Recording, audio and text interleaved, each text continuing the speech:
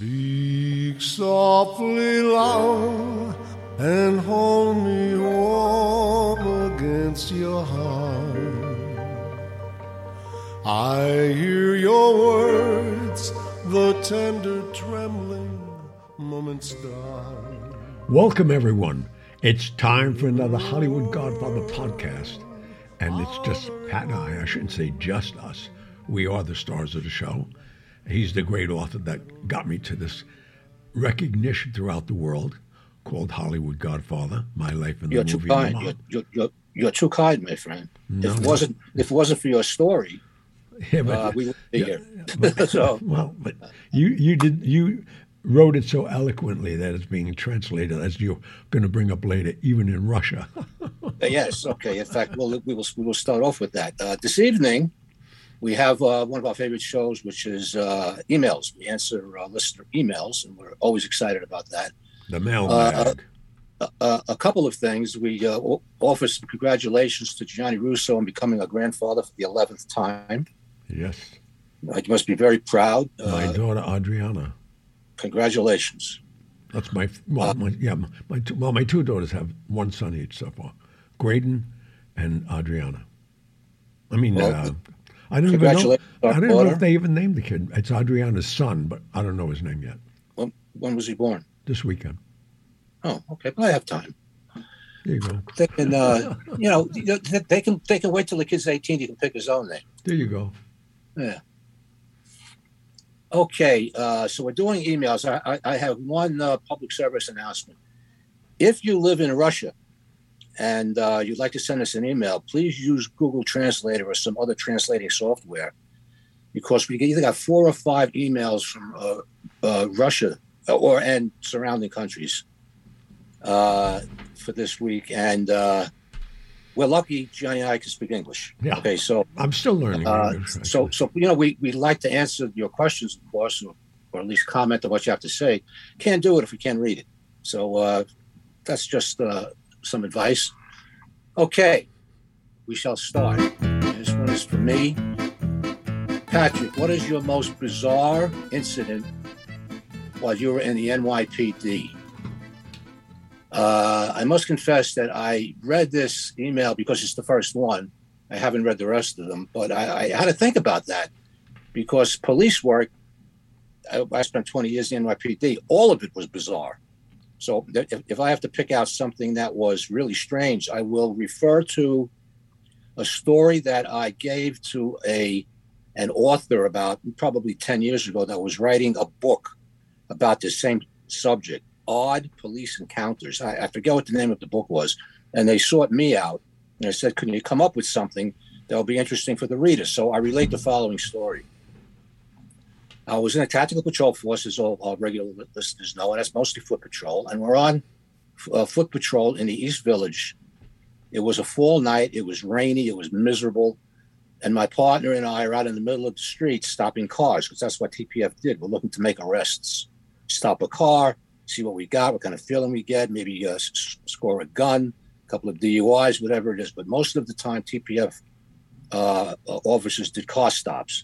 So down the block comes this car, and it's raining like crazy. If we had any sense, we'd be hiding somewhere, but no, we were outside stopping cars. The guy rolls down the window, and I'm looking at this guy, drunk as a skunk, by the way. He opens up the window, and I got a whiff of booze that made me high. He was loaded. And I'm looking at this guy, and I know his face from somewhere, and I can't place it. So naturally, you ask for the paperwork, license, registration, and insurance card. He hands me the license, and lo and behold, now I'm going to date myself here, and some of you who are listening to this will undoubtedly know who it is, or at least by the character he portrayed on television. This was Jay Silverheels. Now, who's Jay Silverheels? I don't even know that. Oh, I thought you would know that. That was Tonto in The Lone Ranger. Oh, wow. Well, I didn't watch television. See, you were sort of a... I was on the street already. In the hospital for 5 years, there was no television. Either you were on the street or you were in a Bellevue polio ward. Yeah, I'm saying, so there I was, and then I came out at 12, and then I was at the Cobra at 15, 16 every night. Tonto after he was 12. But anyway, for those of you who aren't aware of this, the Lone Ranger was an iconic fictional character There's been the television series lasted many, many years. It was in the 1950s into the early 60s. Clayton Moore played him. By the way, Clayton Moore wrote his autobiography, and guess who his agent was? Frank Wyman? Frank Wyman. I love it. The guy is everywhere. And he knew I was a great Lone Ranger fan. So Frank sent me a couple of copies of the book when it came out. He recalled that I mentioned one time. He sent me some autographed copies. Now, Frank, the Lone Ranger was the guy with the mask, right? Yeah. And a white horse and an Indian companion called Tonto. His faithful Indian companion, Tonto. Anyway, after the series, there were several feature films made of the Lone Ranger, a movie serial. He's a very popular character. Anyway, at that time and thereafter, anybody who grew up during the 50s absolutely and watched television absolutely knows who the Lone Ranger was. And Tonto is sitting behind a wheel.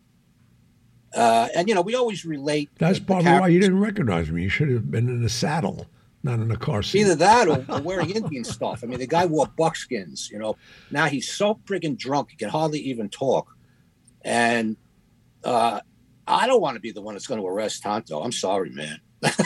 I'm just not going to do it. I love it. Who else? I said, look at the license. I showed him the license. He was basically unrecognizable without his costume and his pancake makeup. They darkened the skin a little. He had a feather in his hair. He was driving the civvies. So he said, "Holy shit, this is Tonto." And we're talking to the guy, but he wasn't very communicative. He was trying, but he was so loaded that he couldn't speak very well. So I said, I just can't do this. But at the same time, I want to talk to the guy. So I said, I didn't want to see him drive, without a doubt, because I didn't want to be the one to open up the paper the next day and see Tonto wrap himself around an L pillar on the Williamsburg Bridge, and I couldn't live with myself. I said, you're going to have to get out of the car. So we left the car double parked, and we went into a coffee shop. There's nobody out. I mean, it's raining. It's like a monsoon. So we give him coffee, and he's sort of sobering up. And he starts going into he wasn't that sober. He starts going into his character role, who spoke broken English. And, like King Wasabi type things? Yeah, the King Wasabi thing. And he was, me drive home safely. I mean, the guy was obviously an American. Anyway, we go outside, and he was throwing up. And anyway, we let the guy go after we poured like a gallon of coffee into him. And at the end of every Lone Ranger show, the people who the Lone Ranger helped at the end of the episode, they would say the same thing. They would look at each other and say, "Who was that masked man?" And they would hold up a bullet. Because the Lone Ranger always carried a silver bullet. There was something to identify him with, was that silver bullet. Not that there was a lot of masked men riding white horses through the West in the 1880s, but that was the shtick, And so the boss comes along, the sergeant comes along, and says, "You guys were out for a long time." I mean, he was trying to find us on the radio, and we weren't listening to the guy. Okay. So I said, well, we had this guy, and we it was a DUI. We didn't want to lock him up. And he said, "Well, who was that guy?" And he just walked right into that line, and I said, "I don't know, but he left me this." And I looked out at my shoe, and he threw up on my shoe. Oh my God! And then I told him it was Jay Silverheels. Anyway, that's my oddest story. I mean, I have a lot of violent things to talk about, but this was the funniest thing, I thought. That was nice, though. Yeah, it was nice, Okay. Moving right along. Yeah, I guess you had to be there. Anyway, we've got a long, long letter here, and I'm going to read all of it, but I'll read the salient parts. Hi, my name is Tomas Semakar, and I'm from Slovenia. I've seen you in The Godfather long before I came across the interviews, meaning the podcast, and after your book launched in 2019, revealing an amazing full life that you led. It was truly amazing, almost unbelievable. For some reason, I'm absolutely certain that everything you're saying is real. Yes, we can attest to that, and so could the lawyers at St. Martin's Press. That said, it goes on to say what a precious piece of world history you hold, and it's so much value, and I'm so happy you decided to share it. I think you managed to resolve generations of suspicion, doubt, about many things, which is cathartic for many people around the world. And he goes into his parents for a little while. And he says, you brought much needed peace in many people's hearts. And I sincerely thank you for that. But I'm actually writing to you for another reason. And he goes on, I'm looking for the right paragraph here, so forgive me if there's some dead air.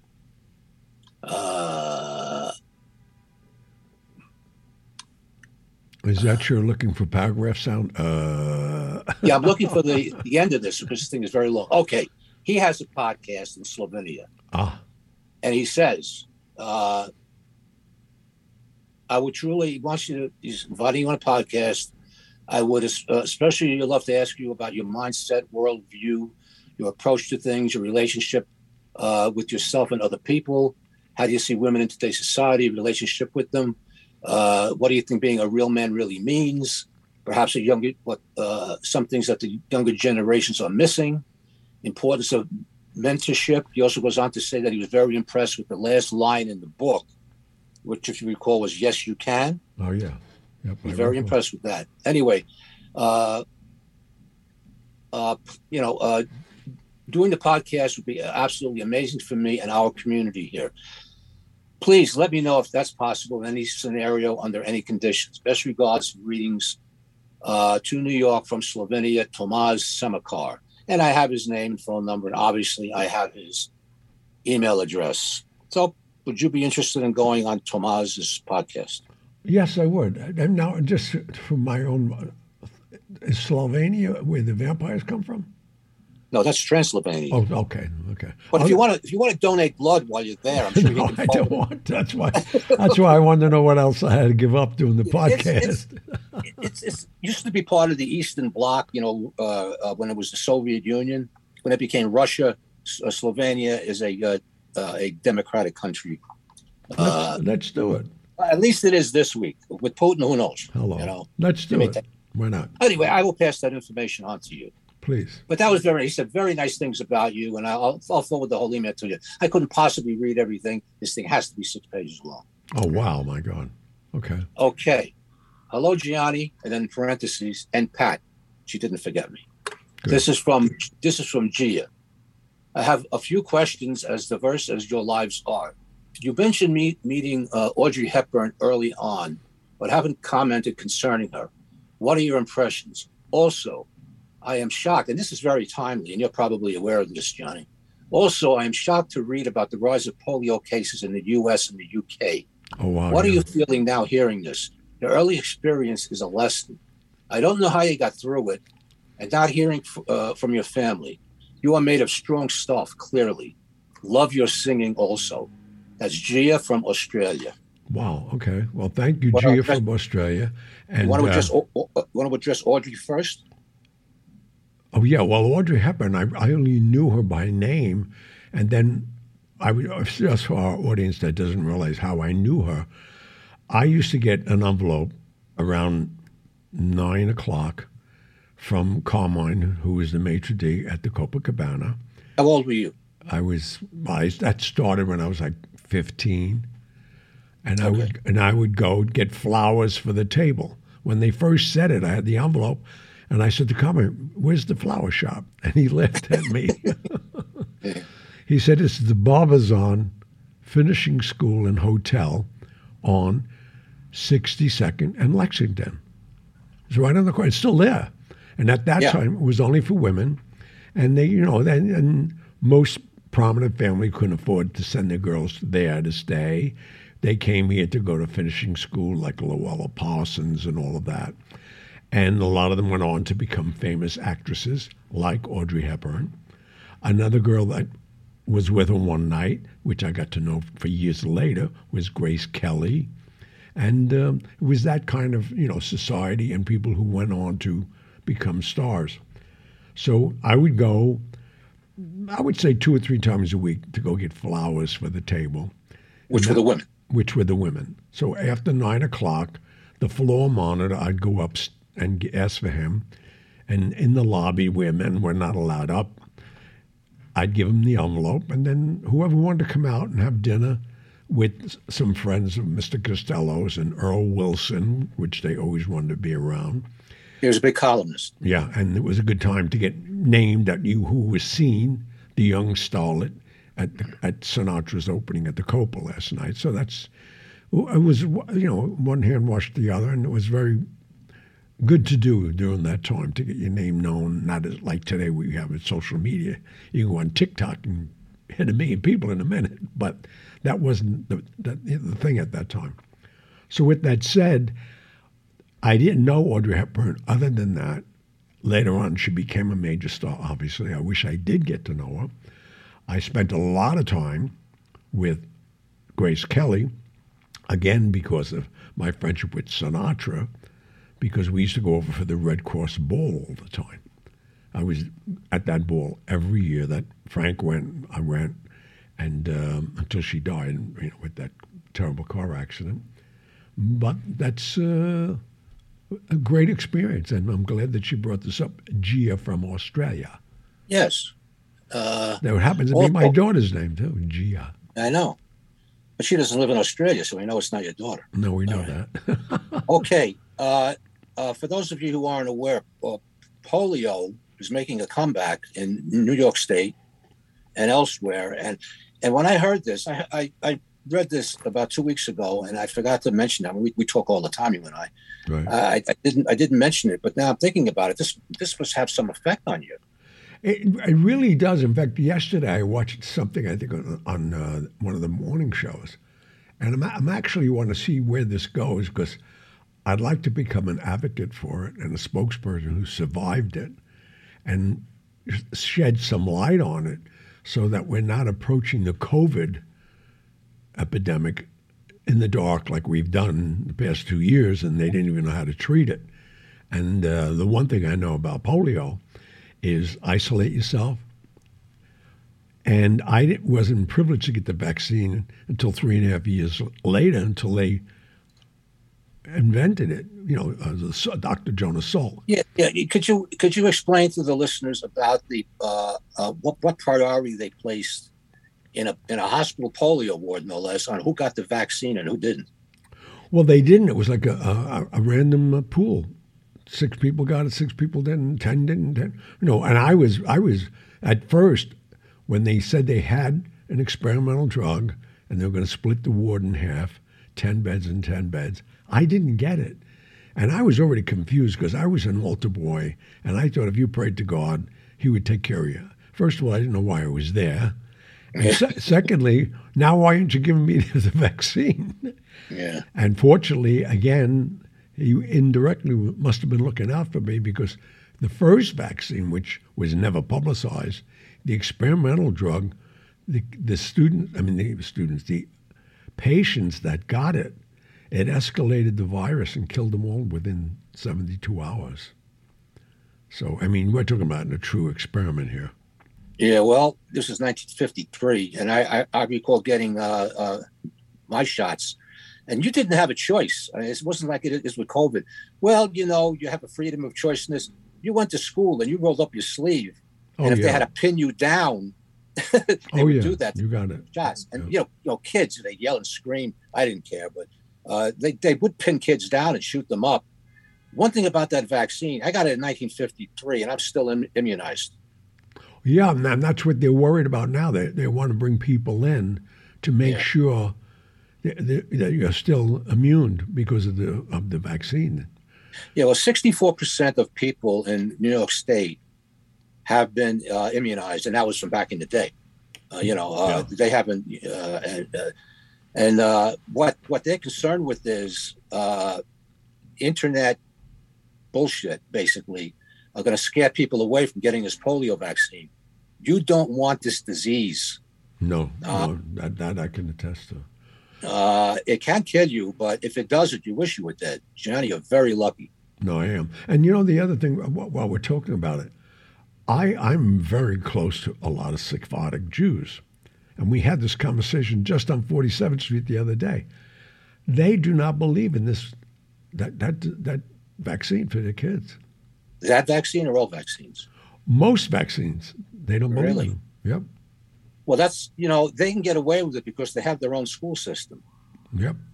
Hasidic Jews, their sects, they send kids to their own schools. I know. It's basically a larger version of homeschooling, and they can get away with not being vaccinated. But if this starts to spread, this is a very deadly disease, and they thought it was eradicated with the Salk vaccine. Well, I'm going to tell you something that probably the mayor and the governor of New York don't want to hear. I walk every day, as you know, 2 to 3 miles. Sure. Yeah. And we're hearing about the garbage, not being picked up on time and all of this. And we've had a lot of rain, not the rain that we needed in inches, but I'm walking and I'm smelling the sewerage and the curb sites, which is being sucked up by these garbage bags. That's how polio creates. It's rats. Rats and sewage water. Yeah. And that's well, it. There's a lot of rats in New York. I've seen pictures. Especially right now. Forget about it. They're all over the place. Well, because they're not picking up the garbage. Yep, there can be a looming disaster here, and people are just shrugging their shoulders. So I know. I mean, those of you, we have 50,000 subscribers here, and those of you who are listening to this, if you didn't pay attention to getting a COVID vaccine and that was your choice, if you haven't been vaccinated, you're doing yourself a big disservice. And this is a man who knows, so he won't tell you, but he just did, and I'm telling you to get this vaccine. Yeah, you don't want disease. You don't. I mean, I had a hard time. When we were going through the process of writing the book, it was very difficult to hear what you went through. I mean, well, it was that time of the world. We weren't as sophisticated as we are now. We don't have the communications that we have now. So, what do you yell out the window? I have polio. It was they were trying to keep it, suppressed, basically, not to create a panic. Well, I tell you, Jonas Salk, who invented the vaccine, gave away the copyright. He didn't make a dime off of it. He could have been a billionaire, and he just gave it away. Yep.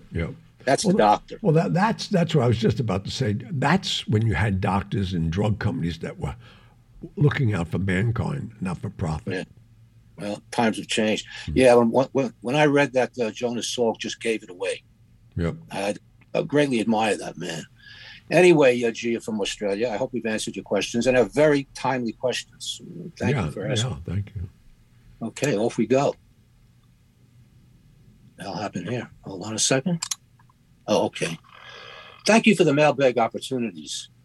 Here's something that I know a little bit about, but anyway, this is for you and I, Gianni. Do you have any insights into the relationship of Frank Perdue, the chicken producer, and Carlo Gambino as regards to New York City's chicken monopoly in the 1970s? Do I have it? Are you kidding?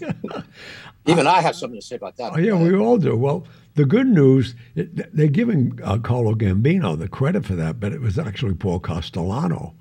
Paul Castellano owned Western Beef and Markets, and he was cornering for a lot of, without having to say why, he had all the meat in most of the restaurants in New York because they were told to carry it.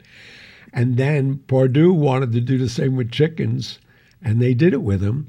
And that's how Paul wound up being even the chicken king in New York. He sold out eventually to that. But after he passed away, his son took over. For those of you who aren't of a certain age, Frank Perdue pushed his own product in numerous television commercials. He looked like a chicken. You recall, right, Johnny? Well, yeah, but I mean, that's why I gave up chicken.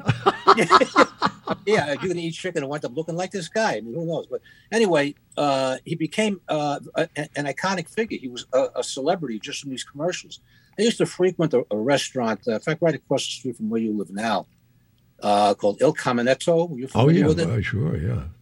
I mean, I was there every Saturday night. That was a great restaurant. I knew I knew the owner very well. Frank Perdue was always in there with a different young woman, and I mean young. Frank, at that time, had to be in his 70s.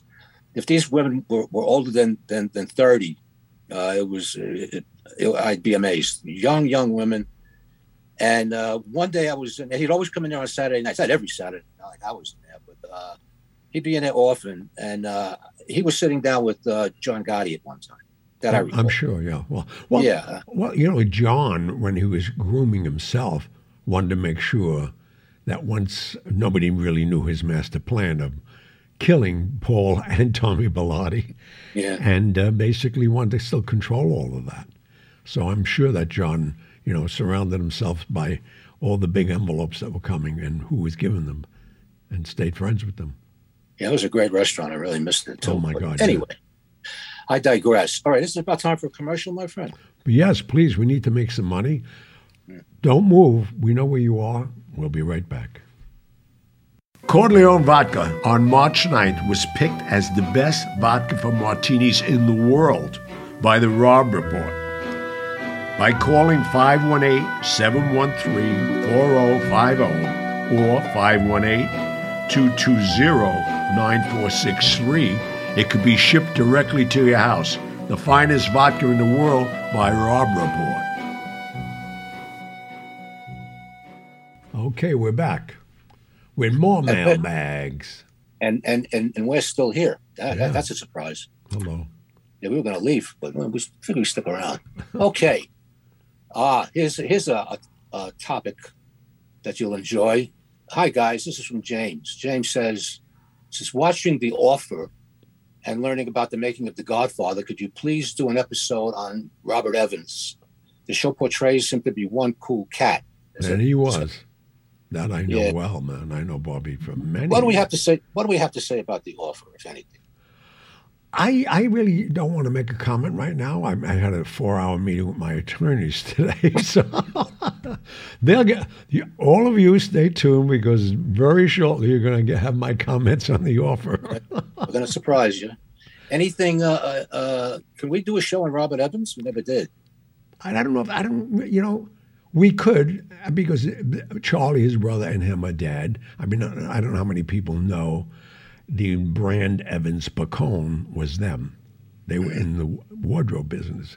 In fact, their brother invented the women's stretch slacks with the stirrup under their heel to keep them down. Oh, I remember those. Yeah. Well, So that's I passed them. Right up. That's Evans Bacone.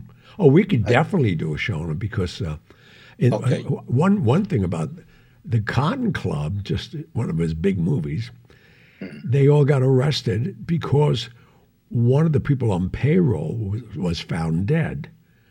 And the person that was found dead was the person that had the duty of supplying the cocaine for the cast on the Cotton Club. Yeah, there was always rumors about, particularly Robert Evans liked his blow. Oh my God, yeah. But Charlie his brother Charlie took the beef though. Imagine that. He did. Yeah. Oh, He did time? He went to jail. Yeah. Yep. Oh, geez, that's a good brother. Oh no, yeah. Well, it was okay. It happened Anyway, during the filming, so they wanted the filming to keep going, and somebody had to be given up. And I guess I don't know how they made the deal. Or somebody volunteered him. Yeah. That said, thank you for that question. We will definitely do a show on it. Yeah, I'll do research on it, and but yeah, we'll do a show. So James, you gave us a show. I don't know what you're going to get out of that, except it's going to make you feel better, I guess. Well, James, I'll make sure you get a copy of The Kid Stays in the Picture. How's that? There you go. Okay. That's Bobby Evans' famous book and movie. Okay, we have an email from Teresa Altamore. That's her maiden name, I guess. Keynes. She's from Pennsylvania. This is also a long one, so I'm going to jump around here. It's the first time I'm reading it, so just bear with me.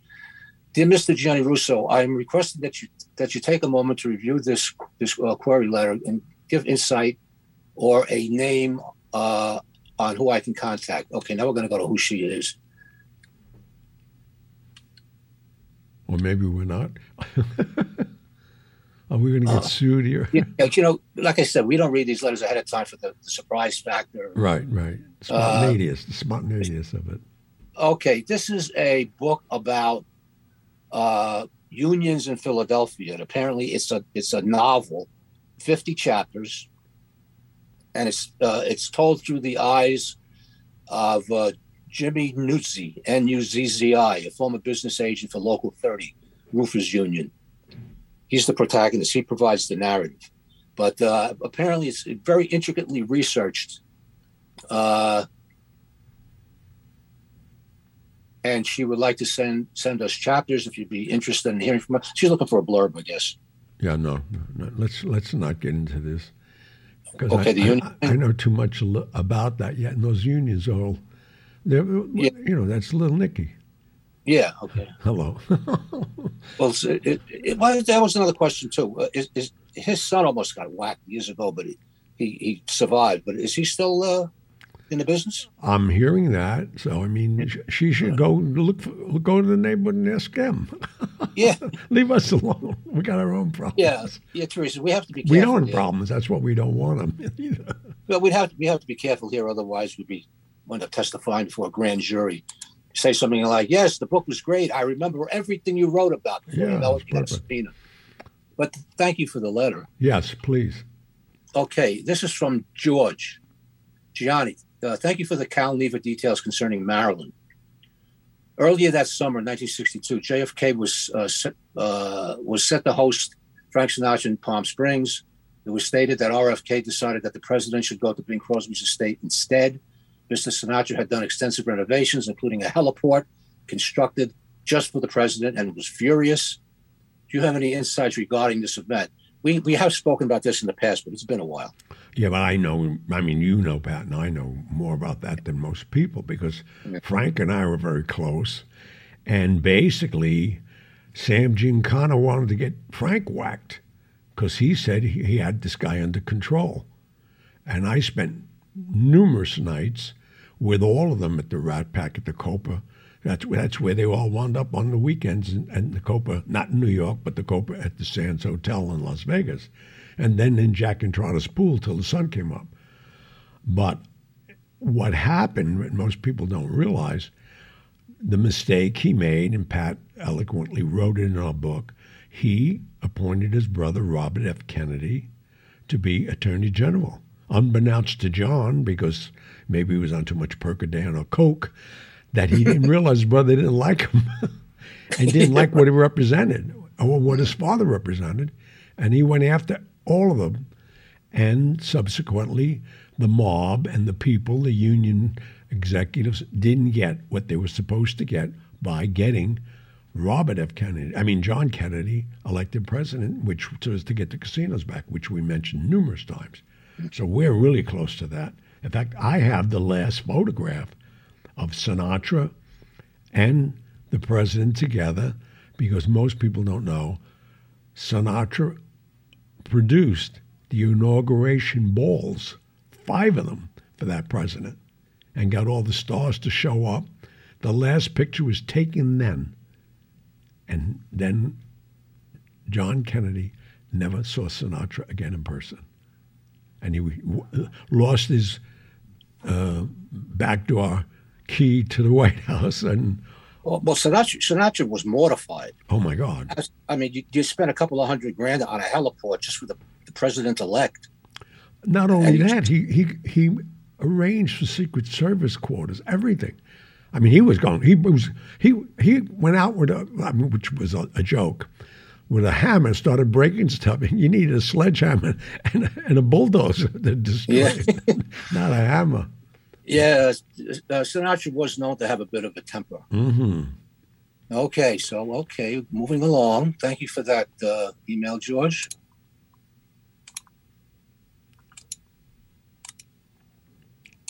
I'm trying to bring up this next email. It doesn't want to bring it up.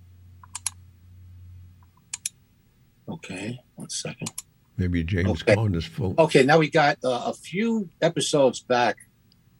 I discussed an interview that I had with the Central Intelligence Agency regarding possible employment as a polygraphist in Europe.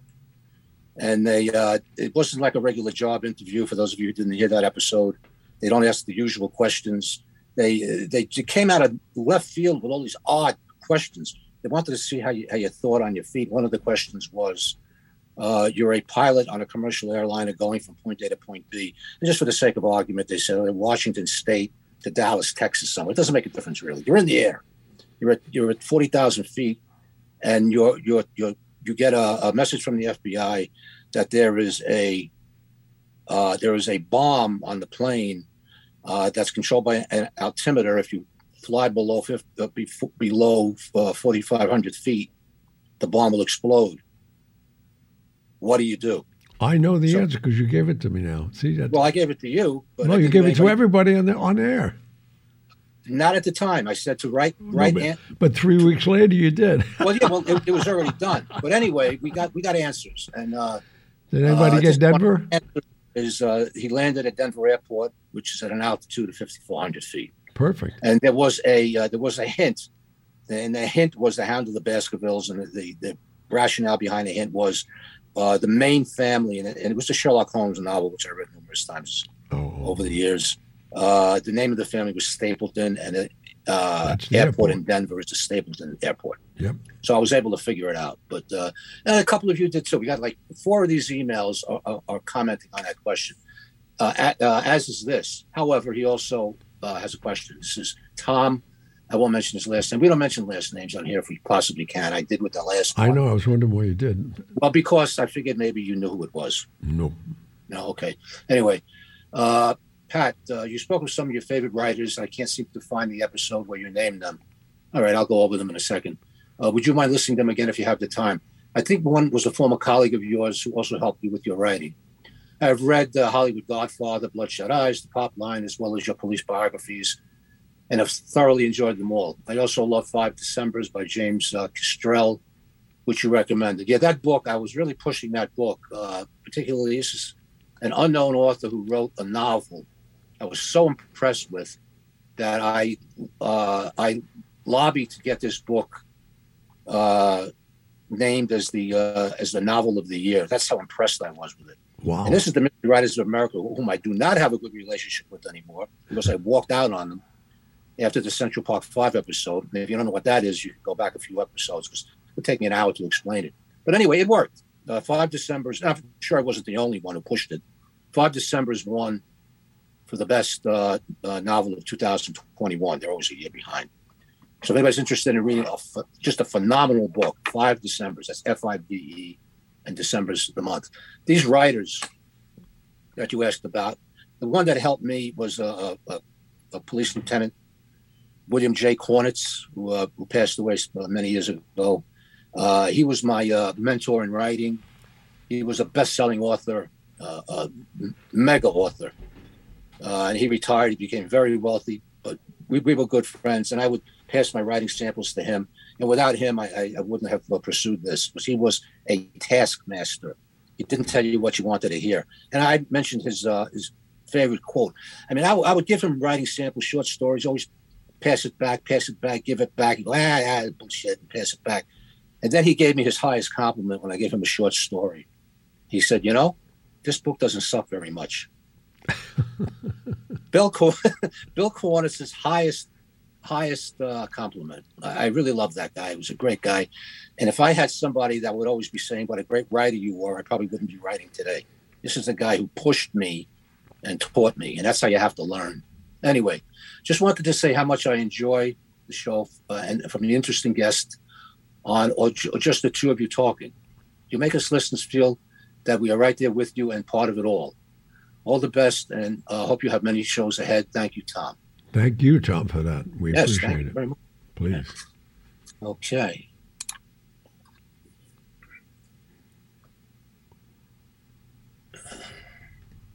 Oh, this is the guy who answers the aforementioned question about Denver Airport, but he also goes on to say, this is Mike.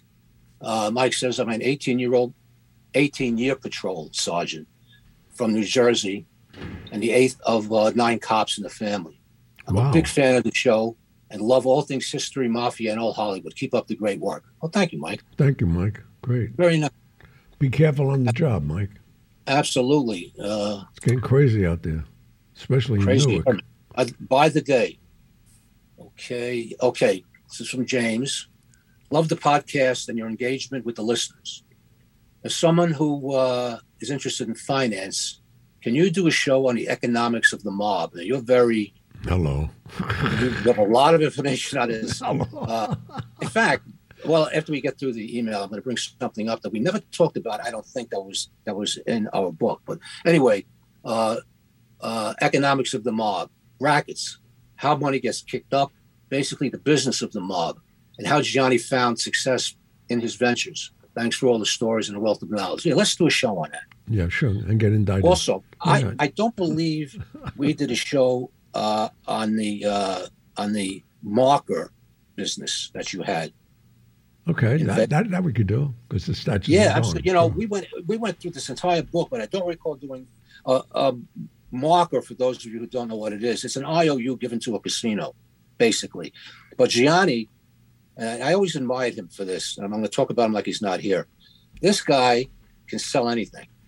He's got a brilliant business mind. I mean, the things he's thought of over the years, rap albums, yeah, sure. I mean, we did it. But anyway, he came up with this idea involving these casino IOUs, basically. And it's a fascinating story, and we will discuss that too. We should do a show on that because that's just when Vegas was going to make the transition from corporations, from mob. And the mob was getting nervous. And so we'll save it. It's a great show. It's a great, and made a lot of money for me. Okay, so off we go. Next one. I need to send Gianni an email. Well, you just sent one. There you go. Gianni at HollywoodGodfatherPodcast.com. That's his email address. There you go. So you sent one to the email address. That is Matthew. I got to ask you a question when the show is over regarding this email. Okay, thank you. Okay. See another son coming forward? Maybe you're a grandfather again and don't even know it. Okay, who knows? God bless. Okay. This is from Steve. Now, he asked us to give his last name, so we're going to give it. My last name is Corrado, Crrado. I believe my grandfather, this is what I don't understand, but I guess we can figure it out. I believe my grandfather played his part, probably in the rackets. He lived in the Beacon, New York area, about an hour north of the city. Could you give me any info on my last name, should you have come across it? I can't. You may have because you were OCB for a while. Yeah, right. I always thought Corrado was a state next to Utah, no? No, there was a Corrado, a singer, a good singer in New York, and he was really good. And then he had diabetes and unfortunately died. But well, maybe you just gave Steve information on his family. Okay, probably maybe an uncle. What kind of singer? I mean, like no, clubs? a lounge singer. Oh, okay. On 58th Street, not a singer giving up people. not a Valachi singer. This is why I had to ask. Yes, okay. You never know. All right. Okay, we have another answer for the Denver thing, so we'll skip that one. Oh. Okay, this is from Gene. That's with a G.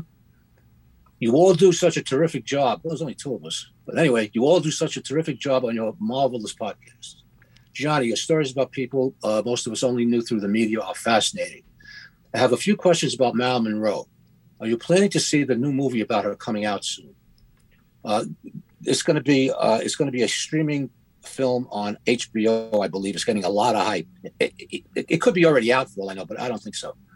I wouldn't watch it. I didn't even watch the Netflix one. No. Okay. What was she like in her daily life when she wasn't working? What does she like to talk about? What TV shows did she like? What does she like to read? Did she have favorite snacks or was always worried about her weight? I think it's the last thing she was worried about. Hello. That kind of thing. Give personal insights to Marilyn. Well, I think we've done this before, but Marilyn. Yeah, we have. Marilyn is just a simple person.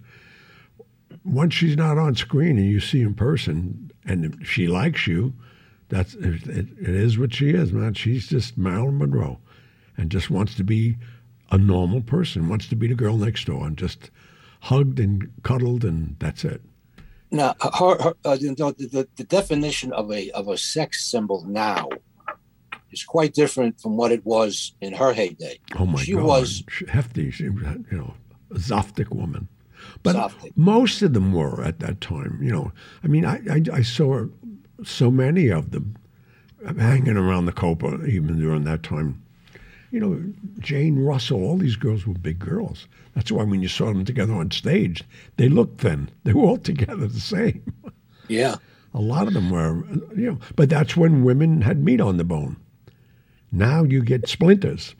Well, styles changed. You know, who was it that said it was it was Babe Paley, the wife? How do I remember this shit? Anyway, Babe Paley was the wife of William Paley, who ran CBS from its inception when they started television. Oh, wow. In the late 40s for the duration until he passed away. But Babe Paley once said, "You can never be too thin or too rich." That's true. That was her quote. And I added to that many years ago. Can't be too thin, too rich, or too tan. There you go. Yeah. Well, I tell you, well, we can do another one. Okay. This is from Richie. Goes on about the question I asked about Denver. And he said at the end of the email, after saying, you know, Denver's the answer and all this, I'm not a private investigator and do not want to become one. I just like a good riddle. You guys have a great show. I love listening to it every week. Thank you for your time. No, thank you guys, everybody that participated tonight. This is what we want. We want to interact with our listeners. We definitely want to hear what you want. And we got two great shows that you basically turn the light bulb in our brain to say, well, why haven't we done these shows? So we got two shows we're going to do. We will do some research on Bob Evans, and as far as the finances of the mob, Johnny can give you the oral history in his sleep. Yeah, but I think that one we'll stay away from. I was talking about the markers. I think the marker show on Bobby Evans is safe. Given the financing of the mob, I don't want to do that. Well, you know, we discussed some of it in the book, but we've also discussed it in a lot on the show, which was your trips back and forth with the Vatican. Yeah. So I mean, and that's a good answer to whoever's listening to us. What we were able to disclose in the book without getting in trouble, you already know. Yeah, right, exactly. But the Marcus story is in the book, for those of you who have read it, which is mostly everybody's listening to this. But Johnny will go through it. We'll elaborate. We'll take them step by step. And you may want to get into this. Hold it. There may be a job opportunity for somebody. You can do this right now with corporate markers. Yeah. Markers are not allowed to go into state to collect money because you are inducing a vice.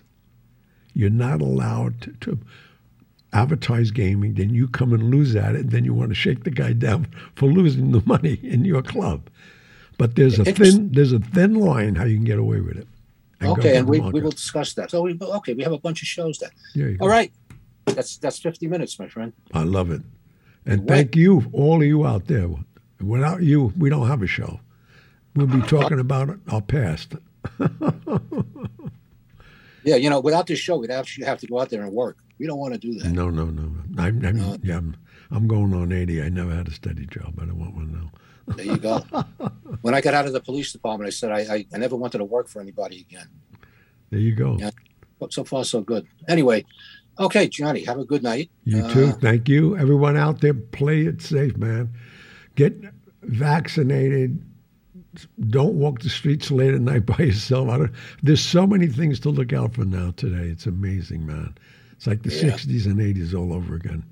And if you didn't survive it and didn't know it or live through it, be careful. God bless you. Have a good night. Bye-bye. Good night.